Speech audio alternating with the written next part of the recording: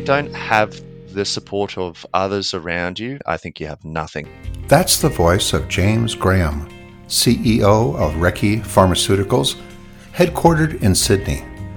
Listen in to hear thoughts from James about leadership in biopharma and how Recce is working to develop a new class of synthetic anti-infectives designed to address the threat of antibiotic-resistant superbugs.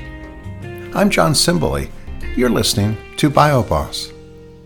Today I'm speaking with James Graham, CEO of Recce Pharmaceuticals, headquartered in Sydney. Welcome to BioBoss, James. Hello, John. Good to be with you. James, what led you to your role as CEO of Recce Pharmaceuticals? Yes, look, it was quite an untraditional path, if I say so, John. I like business, and that's kind of unusual for a young guy. And frankly, I go to for a beer with my friends, and they talk sport, and I don't know what they're talking about. But when it comes around to business, any business, I find it fascinating. So my actual success by way of, which allowed me the capital to be the foundational investor of Recce, came from a completely different company, a folding boat company of all things. But the fundamentals of business remained the same.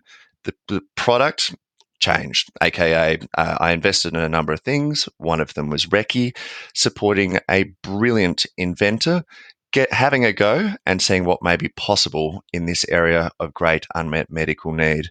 So as sometimes can happen, you start to learn about something and you find yourself really, really interested. And, I made that a foundational investment. I've invested in almost every capital round to date. But really my role wasn't a job. My role was supporting this brilliant inventor. It did turn into a job when I realized I couldn't find him any more money and I didn't want to put too much more in directly myself. So I joined as an executive director, listed it on the Australian Stock Exchange, aka I got a job. And then I ended up becoming CEO, managing director for the last perhaps 2 years. And as the second largest shareholder in the company, I get to align with our shareholders. I get to work with brilliant people. Our philosophy of good people and great science. Nobody, no matter how good they are, can really do anything meaningful unless they have others who believe what they're doing makes sense, wants to be part of it, and will go the extra mile to see that delivered. And so often I think, why do people, one, reasonably listen to what I have to say, two, go above and beyond? Our colleagues work 7 days a week, all hours of the night, so on and so forth, because and that'll be down a path that I had an initial idea on, and they've ran off and delivered it. And it's incredible because I can't do the things that they can do, aka it would never be delivered even if I tried. And two, they are so damn good at the particulars of that. It not only gets delivered, it gets delivered better than it ever would have been by way of me just imagining it at the time. And, if you don't have the support of others around you, frankly, I think you have nothing. No matter how good your technology is, you can't do it on your own. You respect opinions of others, as you described it, but how do you know when it's time for you to make the difficult decision and not punt it? Everybody has their style. I don't actually know if there's a right or wrong per se, but is where the end outcome is from the start looked like their idea all along, and they thought of it. They indoctrinated themselves in it. By all I do is ask them the questions to get them to the point where, oh, that sounds really good, doesn't it? Yeah, go. Okay, I didn't say you should do this because they answered the questions in a way that they ended up. And I find in that context, people can really take significant ownership of whatever that may be. And that always, I believe, gets the best outcome for all involved. Everybody is motivated by something.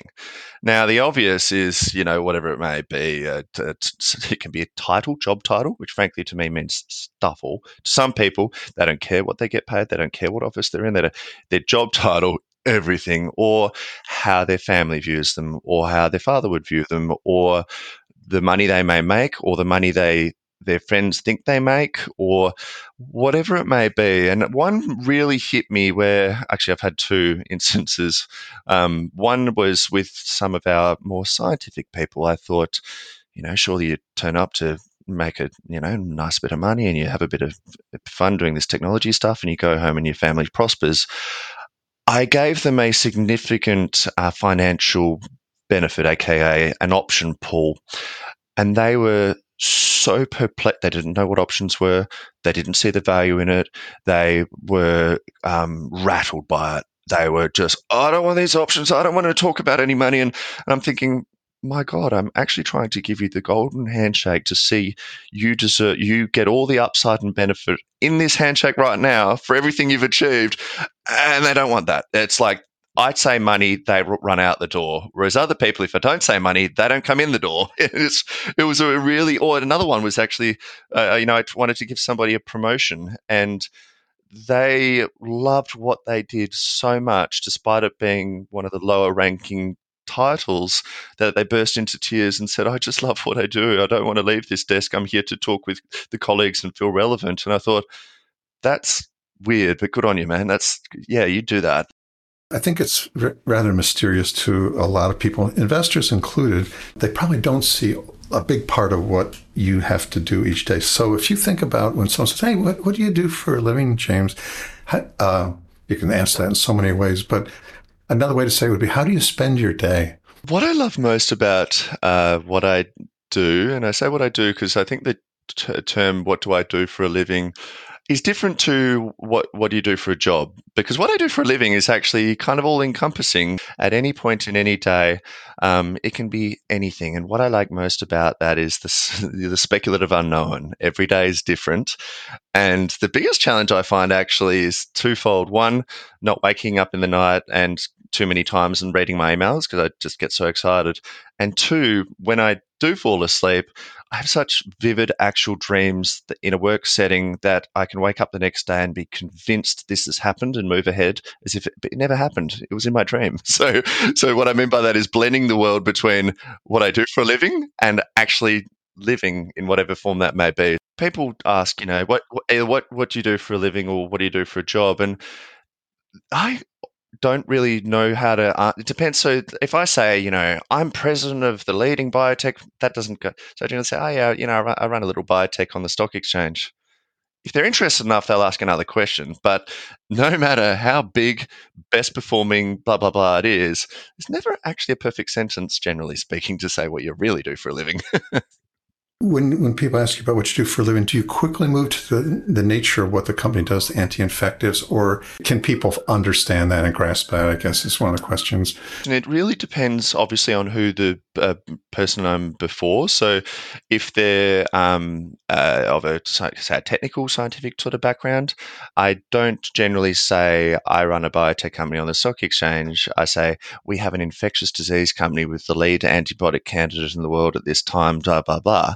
Now, if I'm talking to a venture capitalist, I say, I run this biotech company. We're the sixth best performing biotech over the last 5 years. I even put another $310,000 in the thing the other day, and I'm actually up. Who would have thought? It kind of depends on the person trying to connect as quickly as possible. Like if you say the scientific one to the business guy, they walk out the door. You say the business one to the scientific person, they might cry. Kind of all sorts of things happen. But each and every way I say it, I genuinely feel the passion of everything that surrounds what we do. Can you recall when you were 8 or 9 or 10 or something like that? And you're trying to picture probably what your parents thought you should do or what you thought you should do when you got to be a grown up. Do you remember any of that? Does that have anything to do with what you're doing? When you're a young person, maybe it's just me. So, you look at dad and my dad was incredibly successful in all sorts of ways, but no matter what he ever did, he's still dorky dad. Oh, dad, you're such a loser. Oh, why in the paper again? Go away. All these things. But despite those young youthful days of thinking, I'm embarrassed by my dad for no reason, it's just the father-son thing, I always wanted to be like dad. But I could never say that to dad. And it was kind of one of those things of how, and knowing you somehow would become what he was, and I'd like to aspire to always be like that. But the other realization, I thought, I want to be just a little bit better than dad, because then, I've achieved what he sought and it just kind of made sense to me. One of the greatest challenges from my area is I actually I'm good at a lot of things, but I'm great at none. So I'm not an accountant. I'm not a doctor. I'm not a scientist. I'm not a lawyer. I'm not actually qualified in anything but business. And that means Nothing. So in the case of, by example, comparing to my father, who I always aspired to be like, he never had a degree. We got one just before, of course, his passing at 52. But he did so many amazing things. And why did he manage to achieve those across so many industries and so many successes? Um, because he tried, and he tried really, really hard. He was never the qualified because he didn't have a qualification. He was never whatever it may be. But that, yeah, I can do it. I'm going to do that and deliver it. I just thought was incredible. By example, if you eat an Australian barramundi, which is, of course, a national fish in America right now, you're eating my fish, mate. That's dad created that company, and the family's going to make some money out of it. So make sure you eat barramundi. But how radical? Yeah, no, but how radical it, to go from deep down Australia, Perth, Western Australia, most isolated city in the world where I grew up, and go, I'm going to go over to New York. I'm going to acquire the biggest indoor fish farm. I'm going to get rid of this American crap they're eating, and they'll like barramundi. They've never heard of it, but they'll love it. That is radical, and he did it. And, and I think, oh my God. But actually, one of Dad's things towards the latter part was he said, I wish I really knew what I wanted to do because I would have just done it. Instead, he just did like lots of things. And I thought, well, what am I supposed to do? It's kind of the goal's somewhere out there, but you never really kind of hit it because it never, hit. But it's fun. That keeps you constantly striving to find whatever that may be. What do you say when people ask who is Recce or what is Recce? We actually are what I believe to be a new category that, if you want to invent the name and expect everybody to know what that is, it's too damn hard. So I call it an antibiotic, but it's not an antibiotic. So instead, when I talk antibiotics, when I talk about us, I talk about us out of passion, because when none of the crappy pieces there, we have economic method of manufacture. We have thousands of species of active mechanisms of action. We work and keep on working with repeated use. We cater to unmet medical needs, meaning those not serviced by existing antibiotics. And that allows commercial pricing, and it allows choice. And I think that, among the other advantages, that is Recce, this new category is very exciting. We are the most clinically advanced antibiotic or new class of antibiotic in the world at this time, the first in over 40 years. We are the only escape pathogen compound, escape, 50% of deadly bacteria fall into the acronym of ESCAPE, capable compound in the world at this time. We are the only FDA QIDP designated compound for sepsis, most expensive condition treated in human health in the world at this time. And hey, if you like stock markets, we're the sixth best performing biotech stock over the last 5 years. So technology works, people are making money, and I'm having a good time doing it too. I'm saying that a bit of tongue in cheek, but who wouldn't resonate with that? That's not going to happen. You're going to hit somewhere with it. So it works, and it's nice. Do you ever get the dreaded question of, well, if this is such a good idea, James, why didn't someone else think of this? I love those questions because that's an opportunity.